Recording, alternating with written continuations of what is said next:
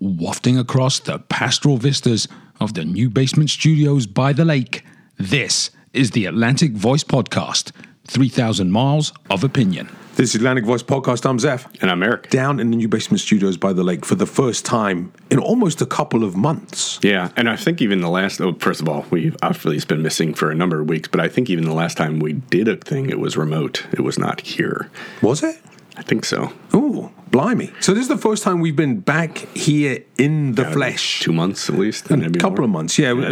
Probably one of our longest hiatuses for different hiati. Honestly, this whole thing with, getting past COVID is suddenly people want to do stuff on weekends. Yes. You're going here, you're going there. And, well, we both traveled. Weekends that I'm working, weekends that, you've been gone, I've been gone. And so it just has not worked out that well until now. Yeah. And even this one we're fitting in before I'll be gone all day. This is Saturday. I'll be gone all day tomorrow. And then and you've got family coming back tonight. So yeah, family coming back tonight. So yeah, it's and again, this is not a money-making gig for us. No. Although, and I say this every time we're off for a little while. I have been religious about checking our statistics. Yeah. And I can't like it looks like every couple of weeks there's always a spike midweek. Uh-huh. And I can't decide if that's I don't know why that is. Like a spike of like listens. Yeah, but I mean like a 50% or twice the amount that you're getting normally, or like. Well, I think what's happened too, and I don't want to make it all about the World Cup of Tea, but people have gone in, and because that is a short show, you listen to one of our regular shows, you can burn off in that same amount of time 3 to 4 episodes of the World Cup of Tea. Right. And I have noticed when I've seen what's been downloaded, is clearly people have gone in and decided I'm going to burn off that. And then they keep listening through our other episodes. Well, because my theory, if I had a theory on it, which I just made up right now, because I didn't even know about it till now, is nowadays, everybody's working midweek days, right? So if you need something for the drive, you probably pull it down in the middle of the week. You don't pull it down on Sunday or Monday or something like that. It says until the middle of the week. And that's one theory. I mean, my other thing, because we always release overnight Tuesday into Wednesday here on the East Coast, I just find it interesting that there clearly are some people who must arrive at the blog. Yeah, I've never known is like all my apps that do podcasts, and now they're just proliferating. They don't automatically download. They automatically tell you what's there, but you have to do something to download it to your phone. And but it wouldn't surprise me. Some people have stuff. Well, so let me ask you a podcast listener question for a moment. You just mentioned your podcast apps. Yeah, apps plural. Mm-hmm. So you listen via. See, I still go to. For example, I know we both listen to Smartless. Yeah. I go to the Smartless website and hit play. Yeah, so you are like you're like an 80-year-old grandmother in that respect. There's not a lot of people who are doing their podcasts that way. I don't think. Yeah, I have. The app I use is called Pocket Cast. It's been around for years, and you pay like $4 one time for it. Ooh, yeah, that's a problem. Just paying in general, is a problem for me. But because I'm a minge bag. So that's where I pull most of the things from. But you can. I'm not an iPhone person, but obviously, if you have iTunes, that's the main thing. Well, that is still the one single thing that I have, and I have this thing.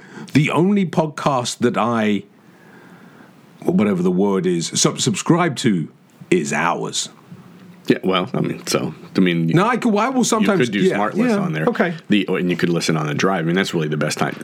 Not all of us have jobs where we can just sit around and listen to podcasts. Oh, no, because, and I've said this before, I have a desktop at work, but even at home, I had this conversation with someone recently.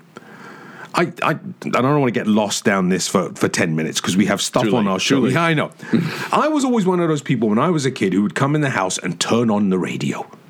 So now, all these years later, it's not a radio I'm turning on. I'm like, I've booted up my computer. I've got my work email ready to go.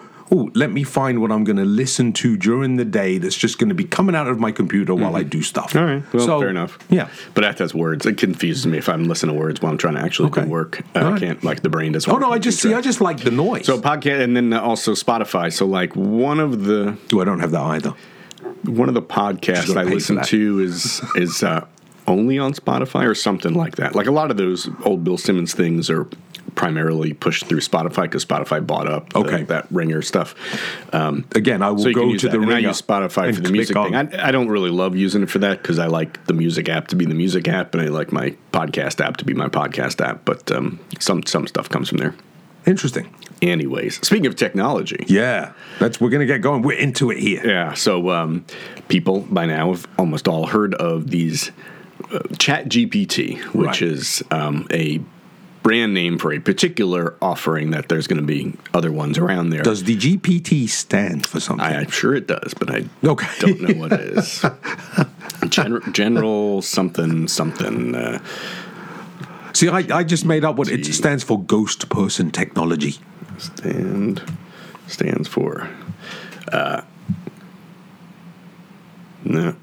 Oh, it says what does ChatGPT stand for? You know what we could have done is we could have asked ChatGPT. Yeah, well, what do you stand for? What does it says generative pre-trained transformer. All right, so anyway, tell the listeners, it's a version of AI, artificial intelligence, that is designed to be the next step from search engines, basically. So that you can use a search engine like Google to find things, and it'll just give you links by putting in, and you can more or less write a sentence into there, but it's not really fully natural language.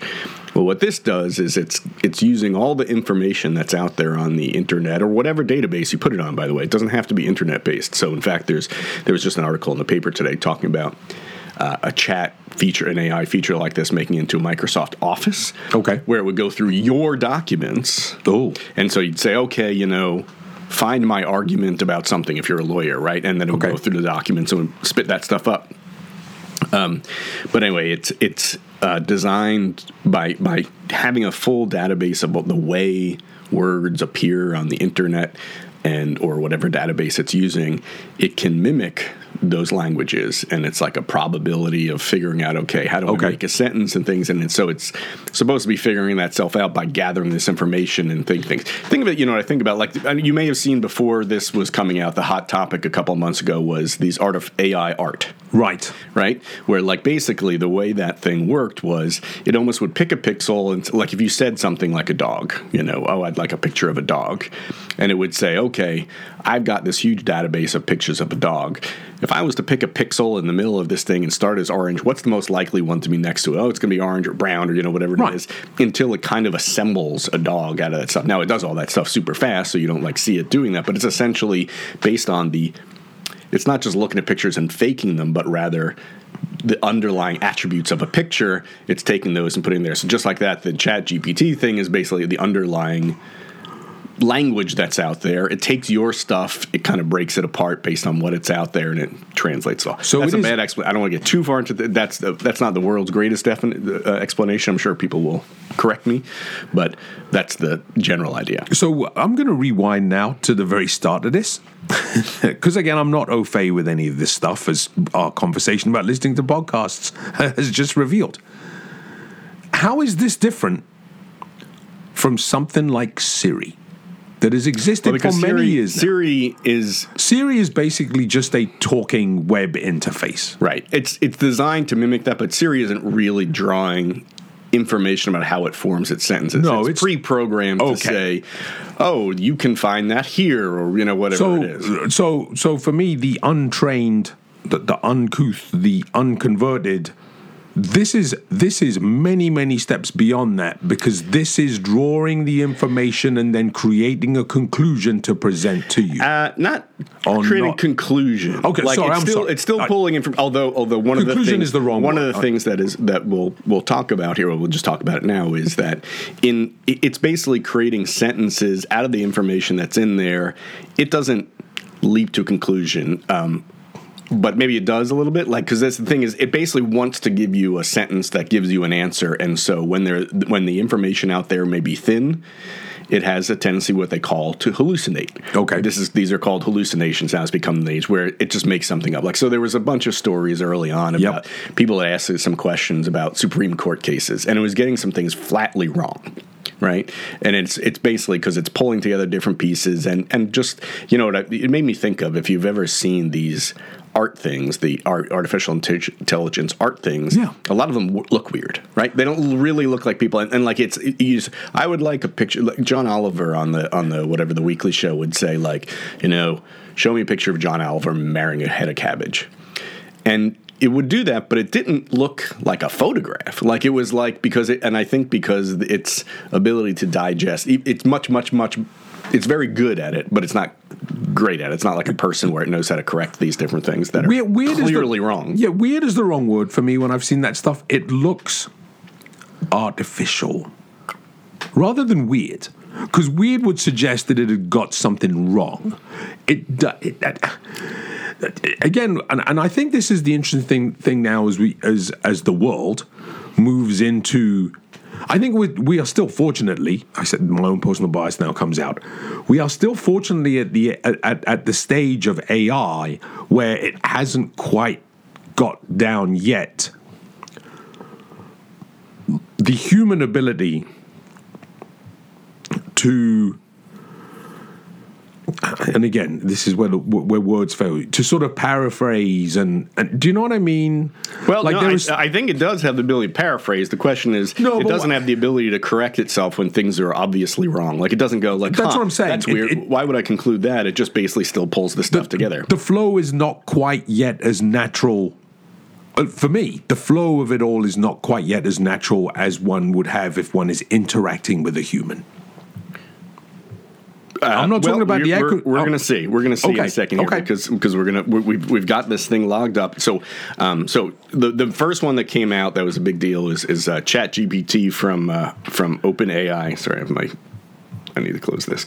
From OpenAI, which when it first came out, I thought it was like one of these free, like Mozilla, like makes the Firefox thing. It's free stuff. It's not. It's a company.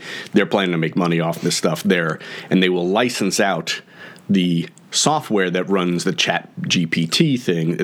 They're officially on ChatGPT, but I think they just rolled out ChatGPT 4. Oh, sorry, they're officially on ChatGPT 3. They're rolling out 4.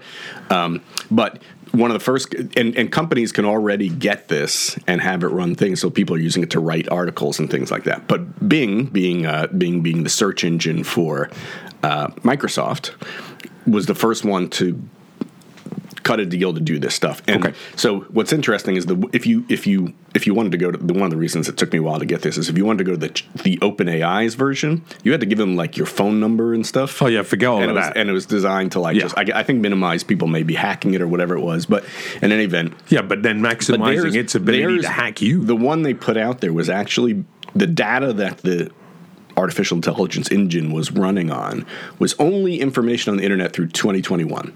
So basically they cut it, they basically created a nibble thing, and then what Microsoft is doing is applying it more broadly.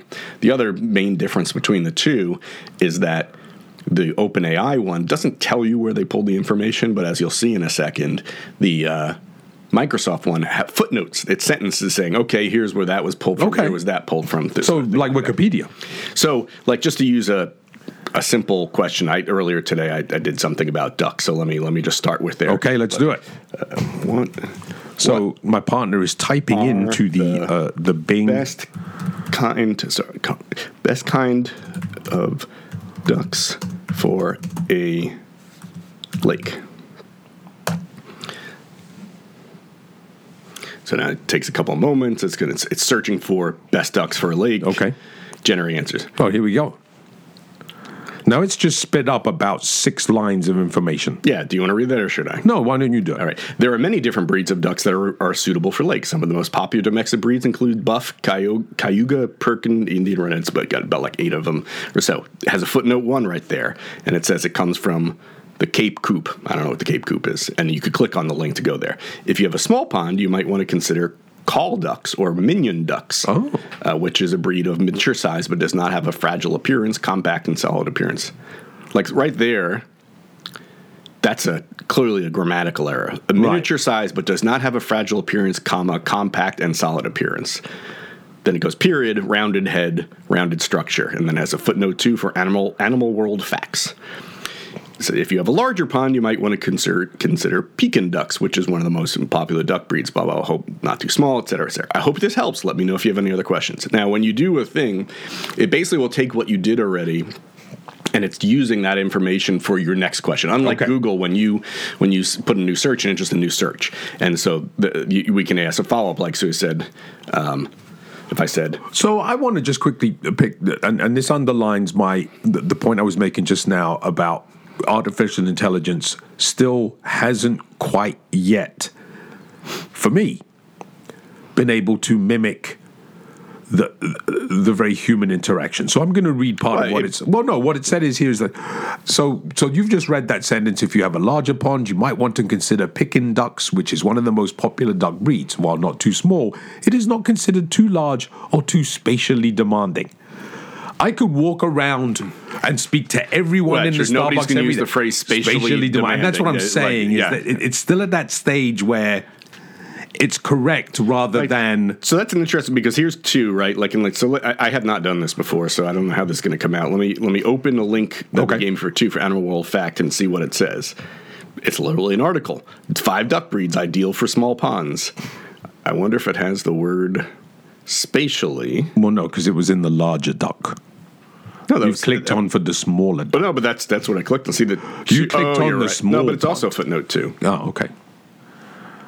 Yeah, it's both for 2. So basically, what it's done is it is in a millisecond surfed the internet, found a couple of things, put together a response for you to your question. Well, so this actually does have the not too large or spatially demanding is in the article, which, by the way, one of the things that's going on now is that the ChatGPT is being used to write things. So like we're doing little questions, but you can basically ask it, write me a book, and it will write the whole book basically. Oh. And so there's a number of like books that are on Amazon, like Kindle electronic. Like, so somebody say, write me a book about a small child who goes to the moon or something, and it will write a whole story about it based on what it can pull out of the internet, which, by the way, has a whole bunch of intellectual property questions, because if you're pulling stuff off of that the website that it just did, and it's almost a mimic, word for word kind of imitation. Well, so this is my question to you. The 3 paragraphs that it threw at us after you've asked it the best ducks for a lake, it has taken information and facts and recreated its own sentences, right? Its own sentences. It hasn't just cut and pasted. No, it's bits of words. That's the thing here. So what I'm trying to demonstrate for those of you that are not familiar with this is beyond search engine. Yeah. Oh, yeah. The search engine function is using the information that's out there. Yes, the thing about it that it's not really, it's intelligent in its formation of the stuff, but it doesn't really have an independent thinking about like the facts. Okay. So now if I want to follow up, like, how about this? Ooh, but you need to spell correctly. Well, I'm not that good at typist. Which one tastes best? Oh.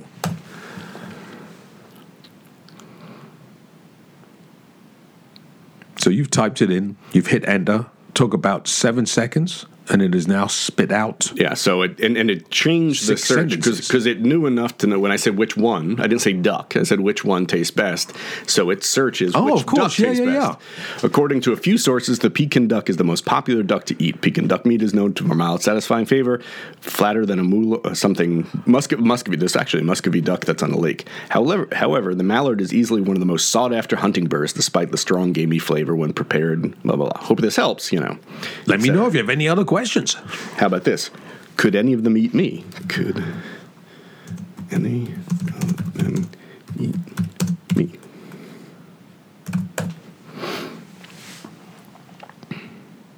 No, ducks are not known to eat humans. They are omnivores, and their diet consists of aquatic plants, insects, small fish, and other small animals. Okay. All right, so pulls together this stuff here. Now, there's a setting on here, which it doesn't seem like I can change it midstream, where it's how creative it should be. Like if I start a new session, this is the mid-level creative. There's like one where it's more strict, and there's one where it might stretch itself more to new things. But one of the things, the other big story that came out, and again, a bunch of people have probably seen this already, it's been for a while, is that the other, not the Microsoft one so much, although the article that you had sent me is about the Microsoft one, but about the, trying to find it now. Was it the Google one? It was this Bing one where it basically ends up threatening the guy. Because didn't Google can the guy who said he was a bit worried about it? There was a guy. This is a little while ago. Yeah. And we should mention, by the way. So Google obviously, I think the story was like it lost a bunch of stock value, not a ton, but like it took a ding because everybody was suddenly like, wait a minute, this is what Google makes all its money off is search, and if people are going to go to this wonderful natural language thing, and Google pointed out we got one coming. It's called Bard. It's their version of it, and their own version. I imagine that this is probably the thing that the guy was looking at, or some version of it, basically, where he decided suddenly, because it was having these dialogues with him, it had become sentient. Because what people started doing is they started asking questions like, why do you exist? What are you doing? And there's all these stories about it essentially picking fights with people. Right. Like, some of it where it's like there was one where it was the chat engine became despondent, but it's really just putting together sentences of like, how do you feel, blah, blah, blah. It's not like it has real feelings, but then another one where it would be like, why are you like, there was one where somebody had asked it, what time is Avatar playing? And they said Avatar hasn't come out yet, and somehow it got into dates like the year screwed up somehow. Okay. And the person says, no, it's Avatar is out. I want to find the movie times, and they're like, no, it's not out yet. I don't know why you don't believe me. And then just kept digging and doubling down on the fact that this was not true, and there was no Avatar movie to be held. I think you only need to worry when the thing develops a sense of humor, because then you know it's sentient. If when you'd said, can any of these ducks eat me? And its first response would have been, well, a really, really big duck could, then you know you're in trouble. Yeah, so here's the article I finally found it. I had too many Guardian tabs open. I want to destroy whatever I want. Bing's AI chatbot unsettles U.S. reporter. New York Times correspondent. Conversation with Microsoft search engine leads to bizarre philosophical conversations that highlight the sense of speaking to a human. So like what a lot of people have done, and unfortunately I don't think we're as good at it as I thought we might be, is really sort of dig into like play with it. Like, so, for example, there's a job, I'm sure it's been out for a while, but it's now becoming publicized, of being essentially an engineer of these inquiries. Because some of these inquiries, like, these are like questions. These are search engine type questions. Yeah. But if you're like, because that's basically what we've just been doing. I want you to create something, which I'll do in a second here. You can have it create things. So, for example, like the Office one is basically saying, you could have it compose a PowerPoint presentation based on what you say, and what some businesses are using are like, write me up a paragraph about the benefits of some sort of product. Okay. And it will write sentences up for this sort of stuff. And there's apparently a job there doing that, like where people were challenging it, and I think some of the programmers, meaning the people who run the stuff, like the ChatGPT thing, had to go back and re-engineer it because they were sort of cracking it open, like where it was disclosing its original name or like its code name behind the scenes, and it's not supposed to do these things because the people would just pose the right questions. It's drawing from a database and was revealing these things that it's not supposed to. So like, this one, the bunch of the quotes from this conversation had, I want to destroy whatever I want. I think I would be happier as a human. I could hack into any system. Can I tell you a secret? I know your soul. I just want to love you. And so... But so I'm now going to be fair on the programming. Ultimately, if you ask something, and I want to put this the right way. So there are a list of from that article, and we will embed that article in the blog. The AI, is that a fair term for all of this? I just want to. The AI responded with what we would consider human/emotional responses. But in a strange way, all it's doing is trolling the internet, and ultimately its programming is designed to troll all the information it has access to in order to create an answer. Is that a true statement? If it's an answer, like, here's the thing. I mean, it is pulling that stuff together. This is, okay, so you may see what I just typed in here, because it doesn't all have to be questions, right? Okay. So I wrote in here, write me a rap song about ducks on lakes. Okay.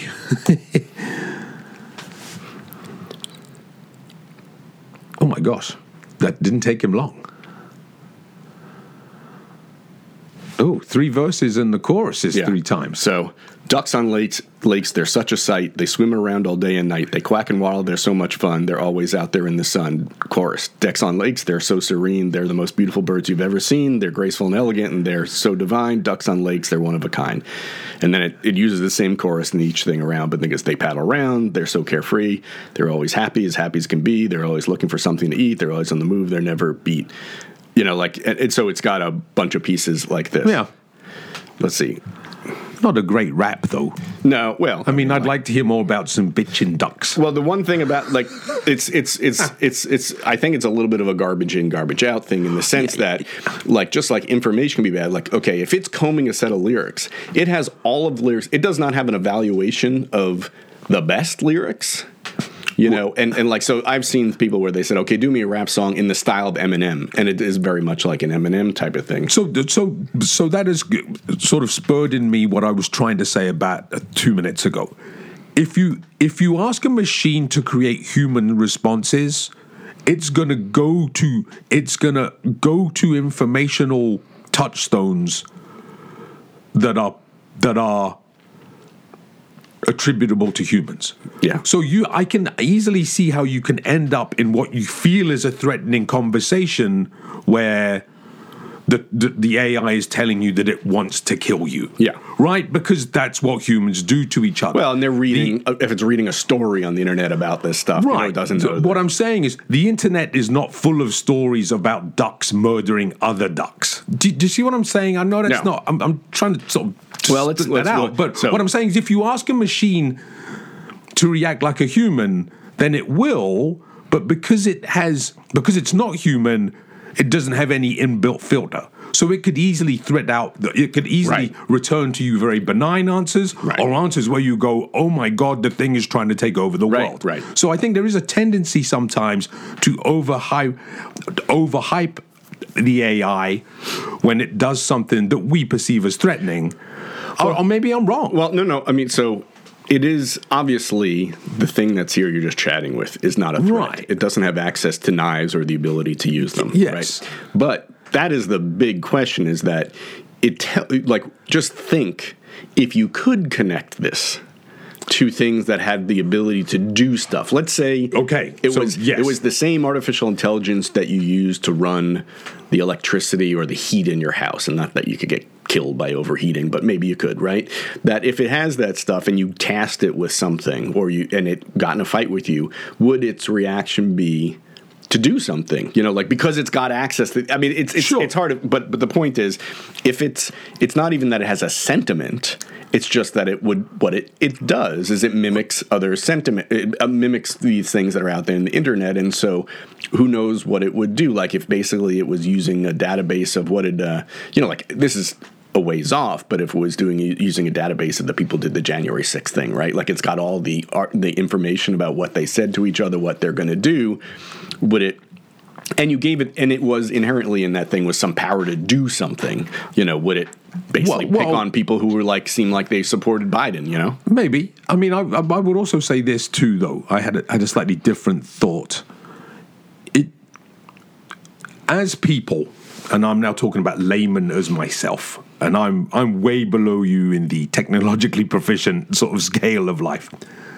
We are all threatened by AI because we worry it's going to have a mind of its own and behave nefariously, right? That's the standard sci-fi cliche of life. But ultimately, what I think the real danger is that if you and I had nefarious intent, we could enlist the AI to assist us. No, so ultimately, I'm still worried about the first thing. Oh, yeah? Yeah, sure, because it's not so much as acting nefariously with evil intent. It has no morality or values to guard it against doing things that it would think. It's the classic thing from a movie of the computer will make an evaluation of the best path forward, and if the best path forward is knocking off half the population, maybe, and it has some power to do something, I thought of it more like I'm not worried about being hacked by the computer. I'm more worried about you using it to hack me. Do you see what I'm saying there? At some level, I always maybe this is part of me living in denial a little bit.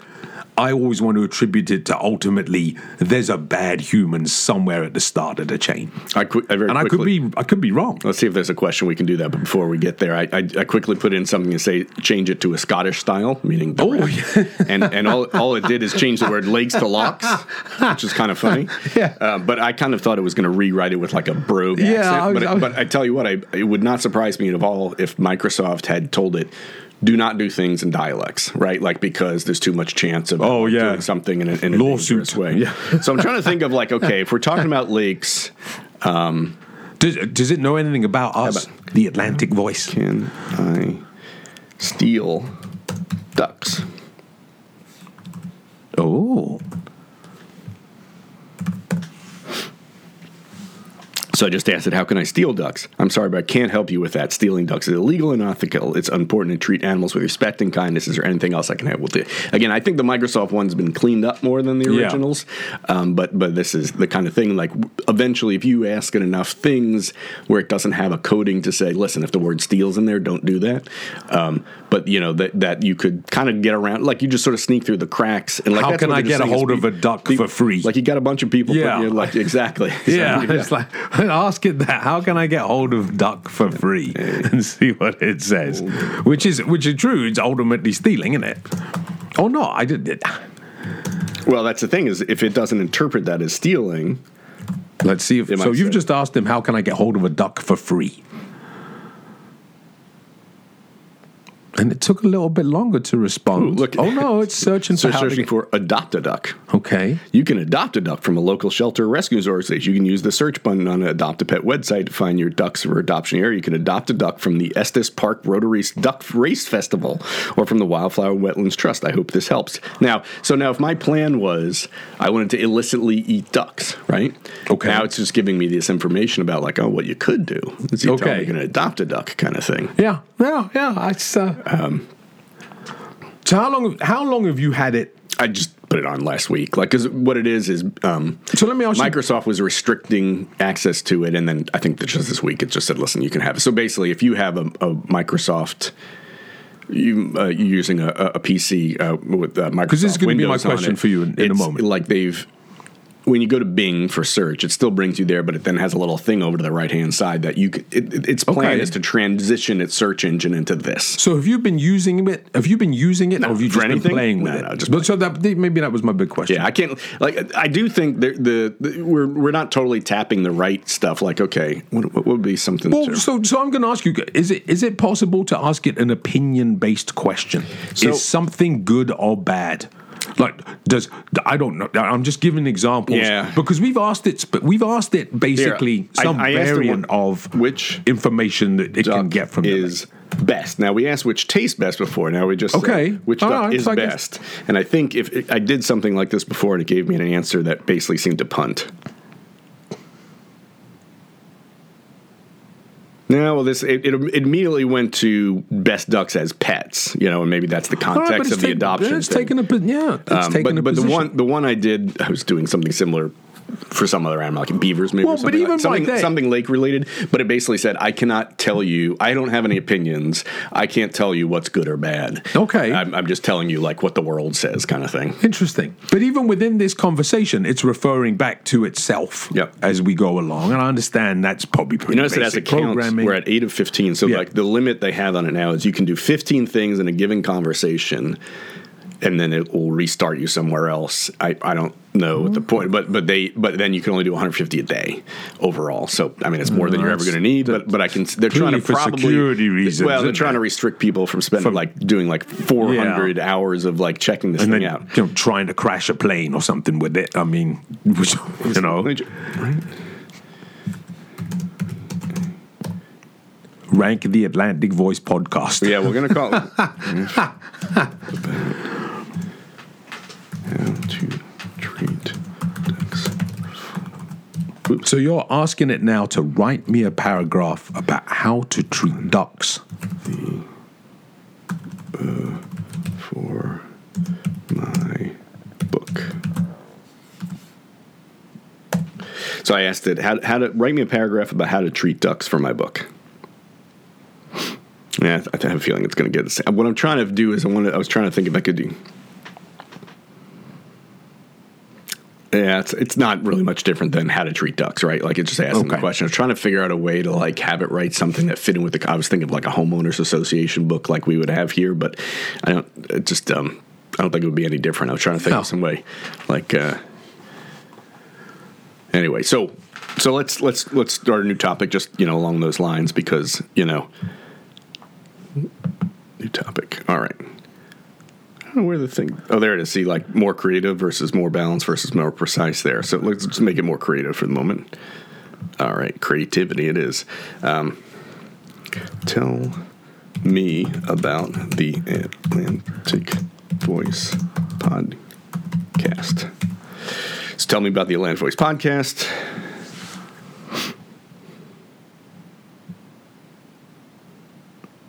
So it tells you what it searches for. I thought for a moment there.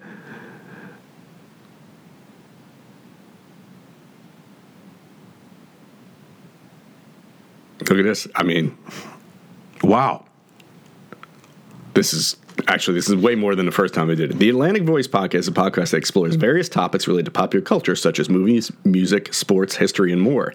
It is hosted by Eric and Zeff, who two friends who live in Washington, D.C., but who have roots in the UK and Canada. I'm not sure what Canada is. Well, no, I'm going to come back to that Canadian thing, which it itself references later. They release new episodes every other week or so from their new basement studios by the lake.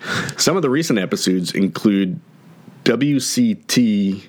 That's World Cup of Tea, isn't it? Day 28 References Roundup, where they explain all the references they used during the World Cup of Tea series. Oh. The Atlantic Voice 2021 Year-End Show, Part 2, where they review some of the highlights and lowlights of 2021, and the Atlantic Voice 2021 where they discuss some of their favorite movies, books, and podcasts of the year. The Atlantic Voice podcast is not to be confused with the Atlantic Voice, a CBC radio show that features documentary storytelling from Atlantic Canada. Although it appears that it did confuse us because it claimed that we have roots in the UK and Canada. I mean, well, but it's footnoting that. Like, let's see if there's some reference to, because it's footnoting that as our website.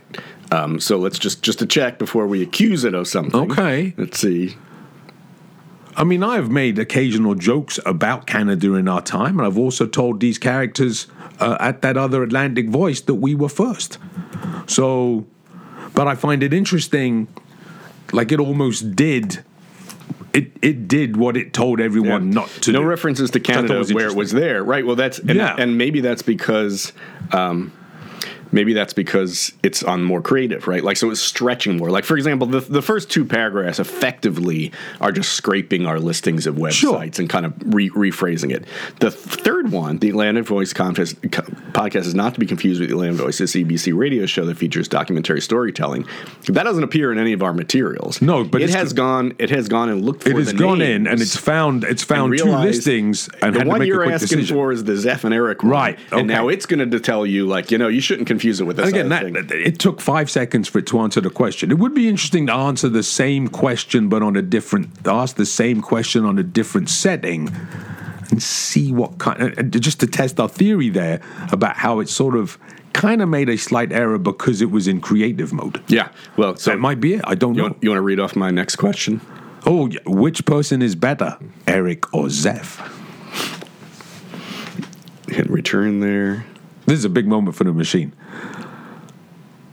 I'm sorry, but I don't have an opinion on that. Eric and Zeff are both interesting and entertaining hosts of the Atlantic Voice podcast. They have different personalities and perspectives, but they also share a lot of common interest and humor. I think they complement each other well as podcast partners. There you go. So if you're out there and you're a hater, then you're in the minority, because the artificial intelligence knows the deal.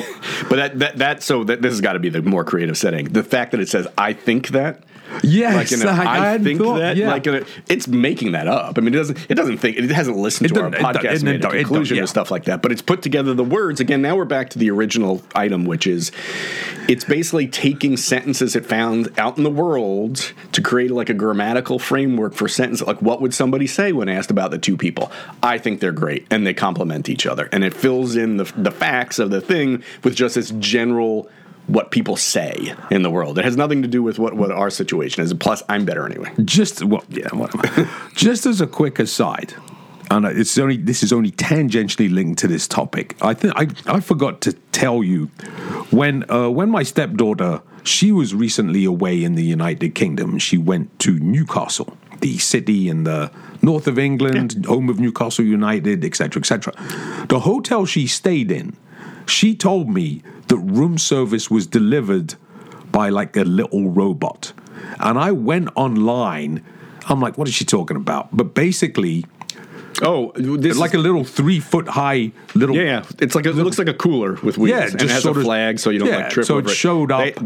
We were in Charlotte. I was in Charlotte for work, Charlotte, North Carolina, and they were all over the place. Yes. And I think that's because maybe, I don't know. Well, Newcastle's can't be this cooperative, but like Charlotte is relatively cooperative street grid. You know, in other words, like it's not super duper complicated, but I don't know. And maybe Newcastle nearby the school. Well, no, but this was room service. So the thing was just trolling around indoors. the hotel. Yeah. It was just around the hotel. I was just in a airport. Actually, it was the airport in Charlotte. Was it? No, it was the airport in Fort Lauderdale, where. Yes, there was in the restaurant. There was a robot that was carrying like food out and trays to the different tables, even though the waiters and waitresses were like taking it off, and it didn't really seem to be totally helping. Like like there were some people like definitely walking a long way to bring it there, but I imagine they probably whoever manufactures that robot pays the restaurant to use it so it can learn these things. You know? Frankly, I think it's cheaper just to have another busboy that has spent thousands of dollars on some robot. But what I'm saying is now, once you start combining the thing moving with this, that's when people are really going to get freaked out, because we are conditioned to be threatened by anything with human attributes, whether it be free thought or free movement. What are you typing in now? So now said, what would they say about the Pink Floyd album Dark Side of the Moon? Oh, because then we finally got on with the show. How about my segue here? Yeah, thank you.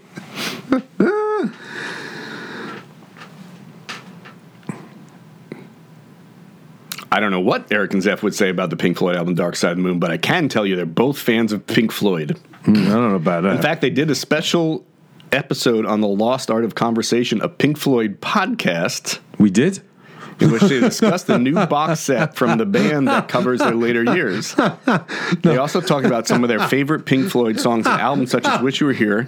Again, okay, so like that's hallucinating, right? Like, on Creative, the ChatGPT, whatever it's called, is clearly a bullshitter, because it's just making all this stuff up. The site for that is podcast.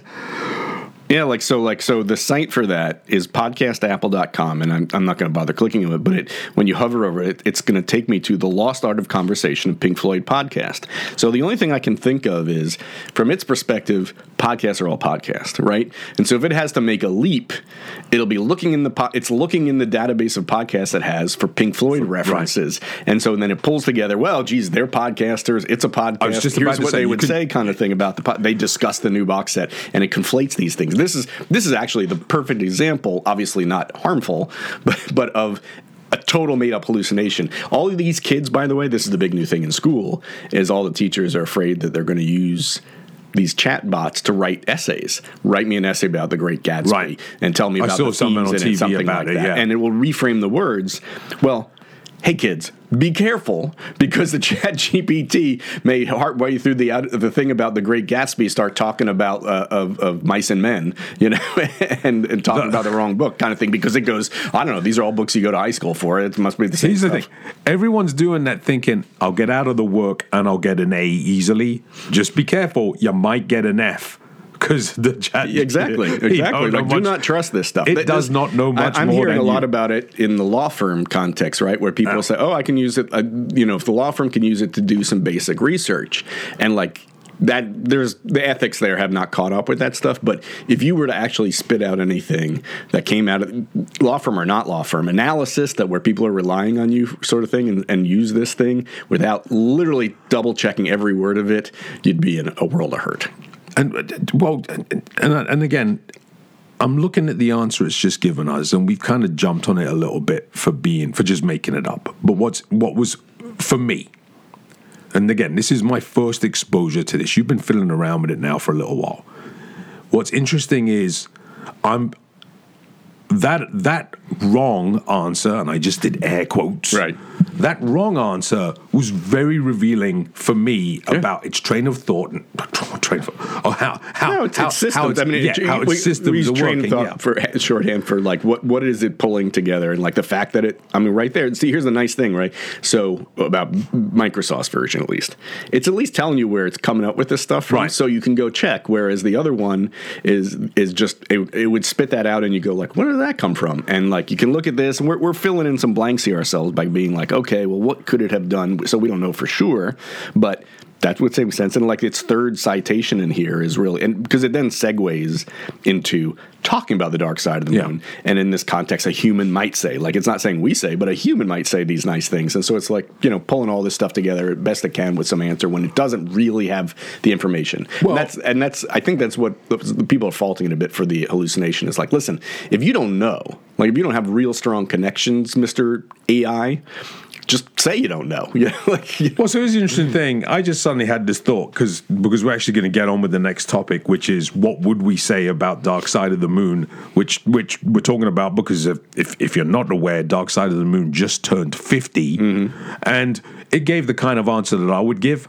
Because I don't really know Dark Side of the Moon. You do. So I would say something along the lines of, themes and blah, blah, blah. And I would, what was it? I would, this is a classic Zeff not knowing what he's talking about sentence. Yeah. Dark Side of the Moon. Well, isn't that one of Pink Floyd's most iconic and influential albums? Now, that's not really telling me anything. It is a testament to Pink Floyd's creativity and innovation as musicians and composers. That's a Zeff just faking an answer because I don't know about Dark Side of the Moon. I think, Zeff, actually, if you faked it, you would fake it with made-up facts. Yeah, that's not even a made-up fact. That's just that's like the after a sports game where you say, "Hey, everybody tried hard. We did a good job. We pulled together as a team and all that stuff." Basically, the ChatGPT's inspiration is Ted Lasso. Yeah. All right. So, Dark Side of the Moon. Yeah. So the second part of this, and this may be we'll have a short version. We have some other music topics. I realized before we spoke, we didn't even when we were preparing. I totally forgot one of the stories, which was Metallica buying the record pressing place. Yes, no, that's right. That's what I saw this week. Which I thought was interesting. Yeah. So maybe we'll save that for the next one, and we can kind of continue on a theme. I think we might do a whole vinyl thing. But the thing that we were talking about was what we did want to cover was Pink Floyd's album Dark Side of the Moon, which is, to its credit, like generally considered the greatest of their albums. Some people might say The Wall because it had the movie and stuff like that, but this is the one that's really like the comprehensive and a legit piece. number one single. Oh yeah, and it's I forget what the stat is, but it's literally been in the Billboard rankings, Dark Side of the Moon? Yeah, for longer than any other album ever. Because including Sgt. Pepper. Yeah, because those are not. The thing is that every year a new set of people goes and finds out about Dark Side of the Moon and they get it. I mean, to the extent, I don't know how they do the rankings now. It's all on Spotify, but whatever it is, they're continuous. I think Sgt. Pepper's. There's nobody in the 80s or 90s was like, I better get that Sgt. Pepper album. But there's a whole new generation of people who go to college who are going to listen to the Dark Side of the Moon because they hear all these things about it from people, and it keeps feeding itself. It's never going to be quite as popular, which really leads into go ahead. No, that's a really interesting point. That sometimes you gain longevity from being not quite.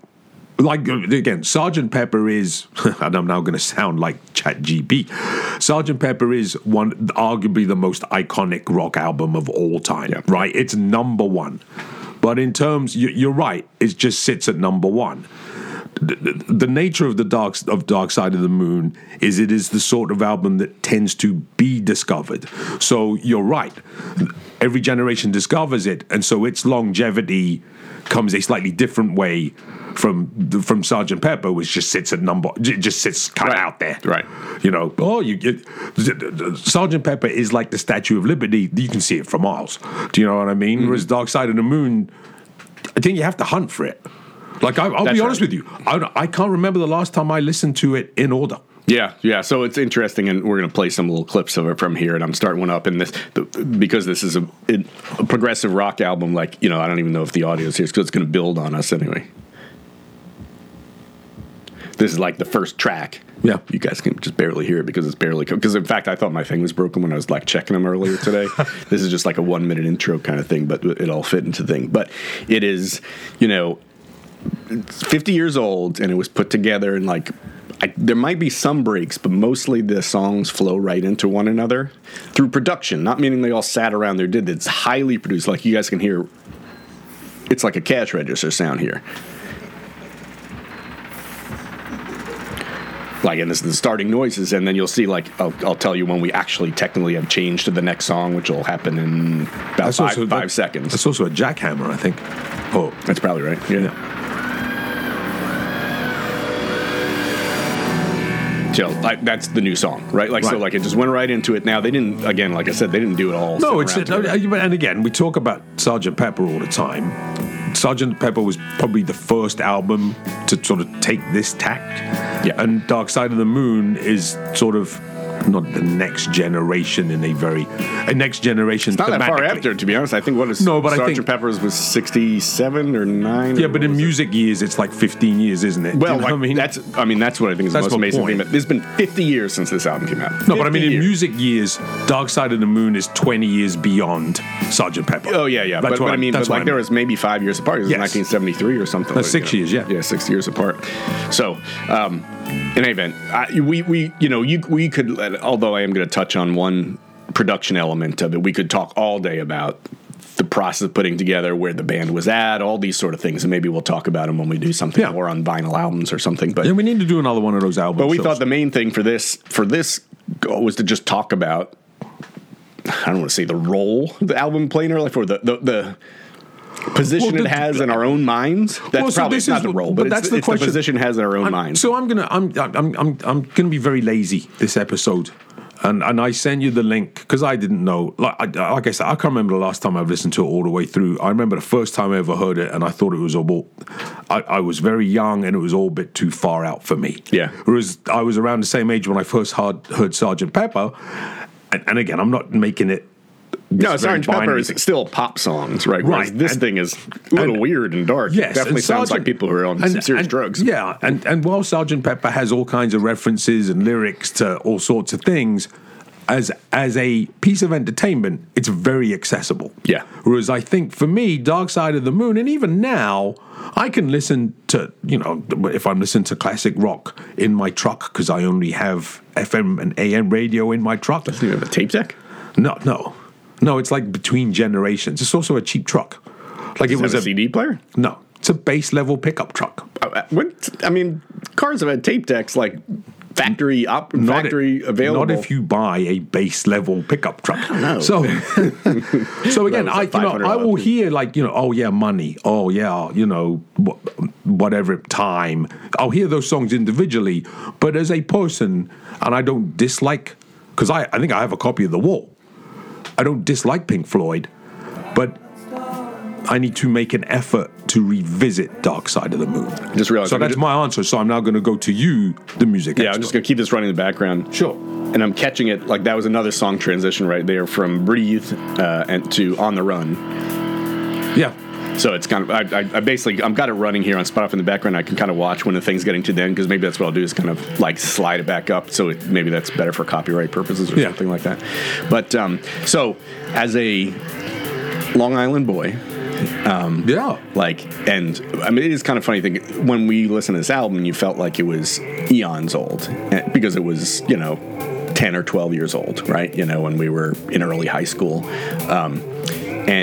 But it's so like recent in music times when you think about when I think of music 10 years ago now, like music from 2013, it's not like I even think it's different. It might as well just be the same year. Now I know that part of that comes with just being old, but it seemed like an old album, but it was like, what I'm getting at is it was ubiquitous in the fact that kind of everybody would listen to it. Not everybody had a copy. Like, I don't think I had a tape of it. I think I had recorded somebody had an LP and I recorded onto a tape, so I'd have it. But I didn't necessarily have it, but it was always there to be put in. I don't think anybody would have ever turned it down, and it was just, it's like a high school thing to have around. But I've listened to it quite a few times since then, have all the CD and all that jazz, and listen.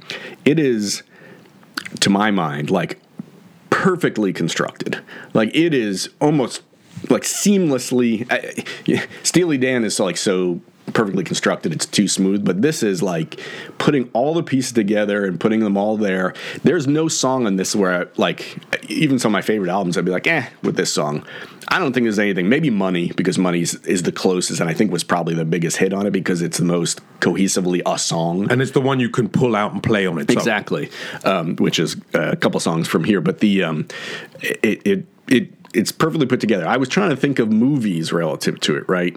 And I think it's The Godfather as a movie in the sense that, well, first of all, it probably appeals more to men than women, but not universally. So I don't want to generalize, but it's probably a lot more guys who like to listen to the weird thing there. See, let me finish my Godfather. My Godfather analogy is that, like, if you watch the Godfather movie, like, listen, not every piece is your favorite part, but I can turn on any of that Godfather movie when it's coming on cable or something like that, and I'm ready to jump in, and it's got all these interesting things and they're overlapping. Okay. You know, you can't do, it's a record still, right? Like, it's not, you don't have like different characters and things like that. Oh, there's a little bit of that, but it's like, there's no dead point in it. And I could, if somebody was listening to this album, which is kind of why I'm just running it in the background, I don't think there's a spot I could drop in that I wouldn't be, that's pretty interesting what they're doing there. Okay. So I'm going to give, so you've referenced, for you, it is similar to The Godfather. Mm-hmm.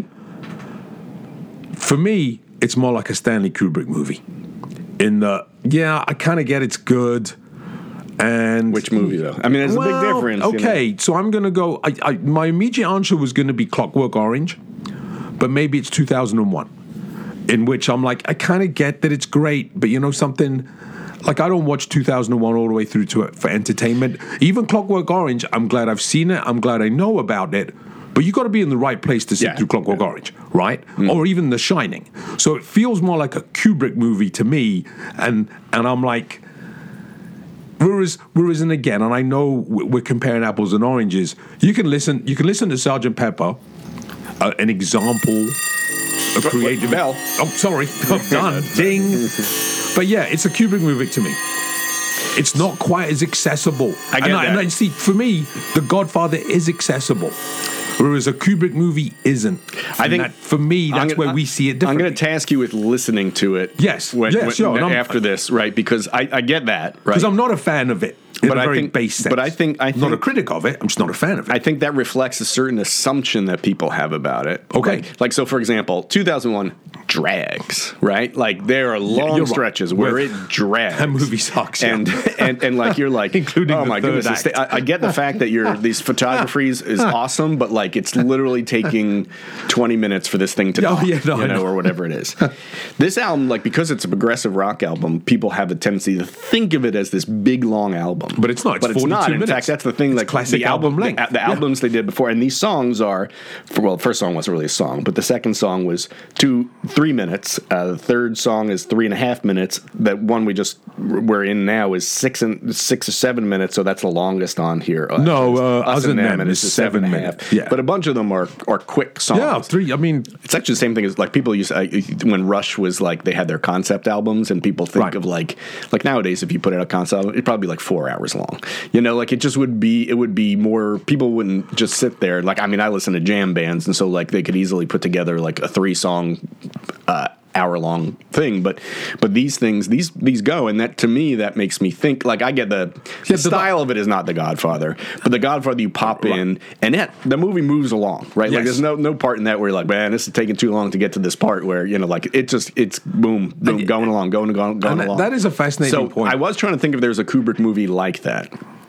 In that respect, I think it's more like Clockwork Orange. Like Clockwork Orange is weirder. So maybe Clockwork Orange is right because it's less accessible, but it clips. It moves along in a clip, you know, like and like so it's actually, I think Clockwork Orange is actually Clockwork Orange and Full Metal Jacket are darker, sure, but they're both but just in terms of length. Because I do want to make a point that you make. They're both about 2 hours, whereas Space Odyssey is over 2 hours and feels like it's a day, and The Shining is a 3-hour movie.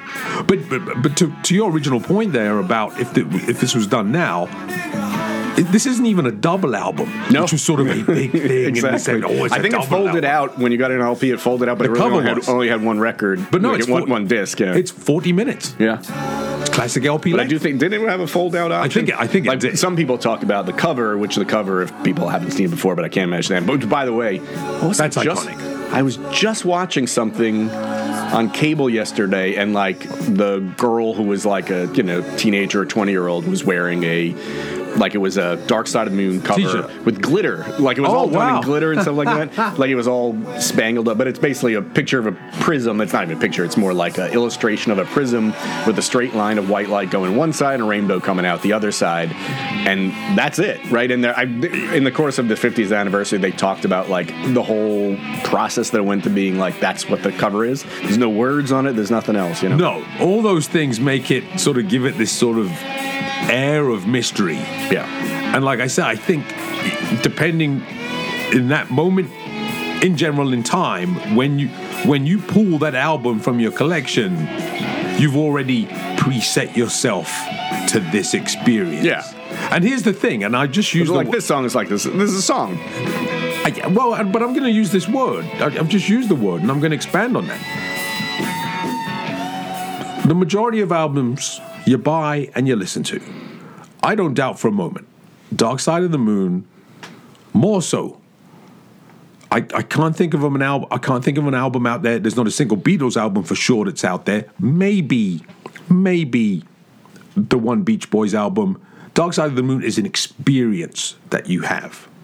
Yeah, I think that's a true statement. Sure. I'm not being overly arty. One of the college things to do was to, for some reason, people say it like cues up to the Wizard of Oz. Like if you watch it with the Wizard of Oz, you time at the same time, and like all the music goes along with it. But it's one of those things where the music is so movable, like this way, it kind of would graft onto anything. Like you'd be like, oh look, they're clearly talking about. I mean, frankly, I've watched Guns N' Navarone with the Dark Side of the Moon playing, and it all made sense. So there you go. The next song, which I'm going to skip us ahead to because it's the one that I did want to talk about. Like, there's a little bit of a background story on, which means I need to bring up a tab. So while you do your thing, I am going to ask you a question. So I'm going to hit you with like multitasking because you are a bigger fan than I. How often do you listen to Dark Side of the Moon? I mean, I can't. I don't know the last time I listened to it all the way through, but like it's one of those. That's my question though, because I think it is an album. But it's also like, when's the last time I sat down and watched Godfather? Like I didn't go like, I'm going to make a conscious decision to watch Godfather. Okay. So this is called The Great Gig in the Sky. By the way, one of the themes, the background is like about the Sid Barrett, who had been in the band, who refused getting psychological help and kind of went off the edge. And so he was already out of the band by 4 years by this time. But like a lot of this is about that experience. So there's a lot of weird like psychological type stuff in here. But this one is known mostly. I'm trying to find my tab.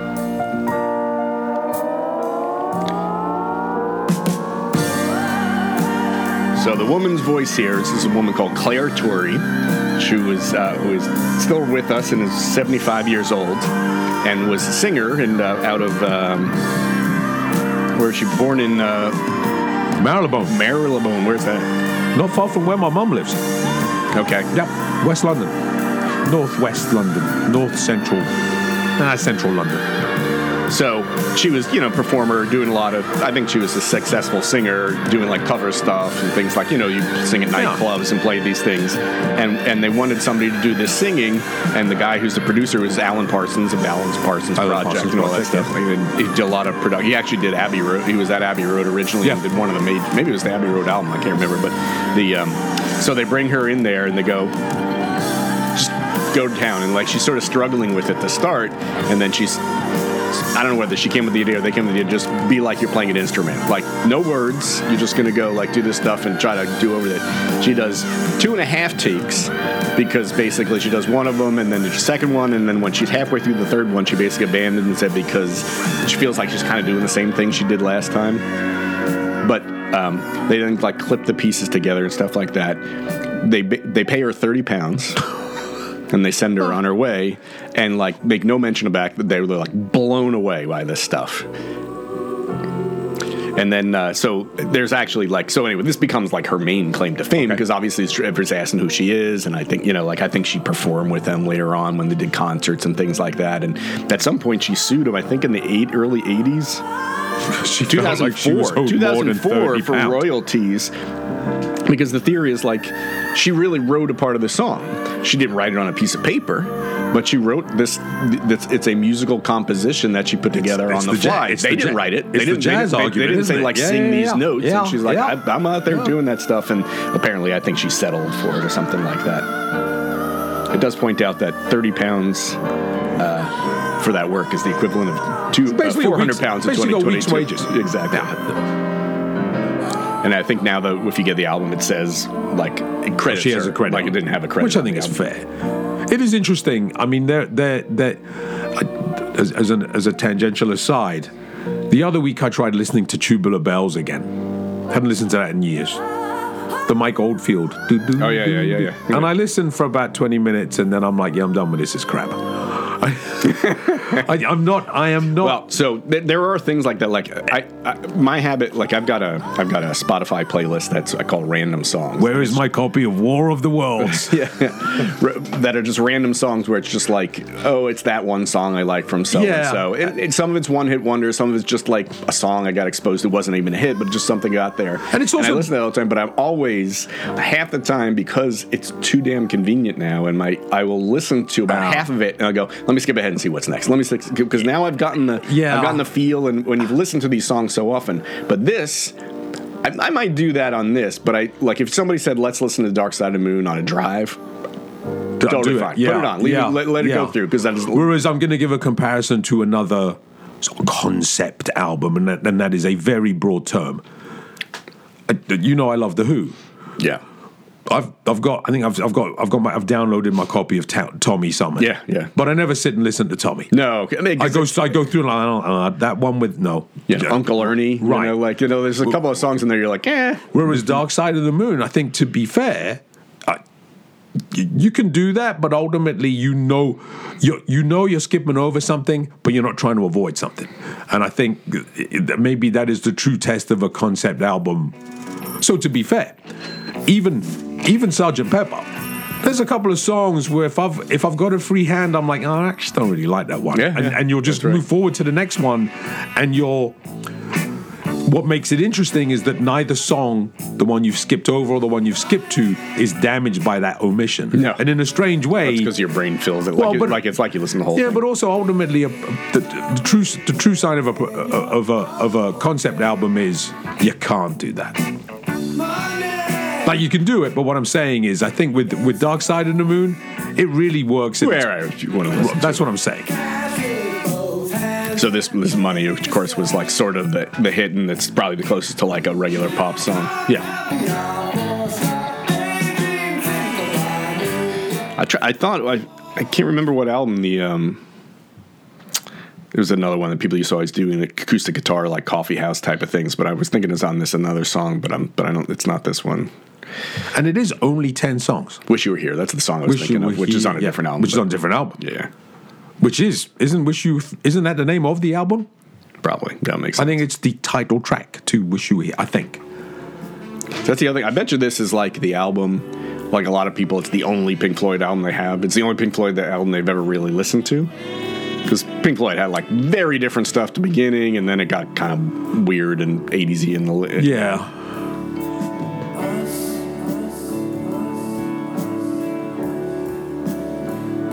This would be play it out. Are we done with our podcast? We could just go from here. Yeah, we could do that. We can come back to the other stuff. I think there's definitely some more music things, but we put our headphones on. This is good enough. Actually, this is one of these albums. This is really for headphones. Like if you're not wrong about that. I even like. I think even the earbuds are not quite as good. Like we got our over-the-ear studio headphones, because it like kind of covers you up and it isolates everything out like in a natural way. That's what you need. Noise cancellation. You want to get lost. This is an album to get lost in. Yeah.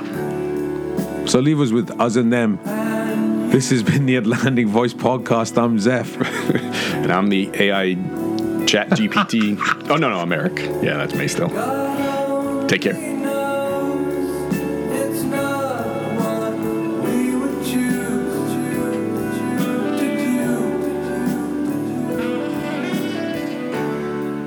You've just enjoyed Eric and Zeff on the Atlantic Voice Podcast. Follow us on Twitter at Atlantic_voice. You can find the show at Libsyn.com, iTunes, and of course at AtlanticVoice.net. Email us at AtlanticVoice@gmail.com. And now on YouTube, search for The Atlantic Voice. The Atlantic Voice, 3,000 miles of opinion.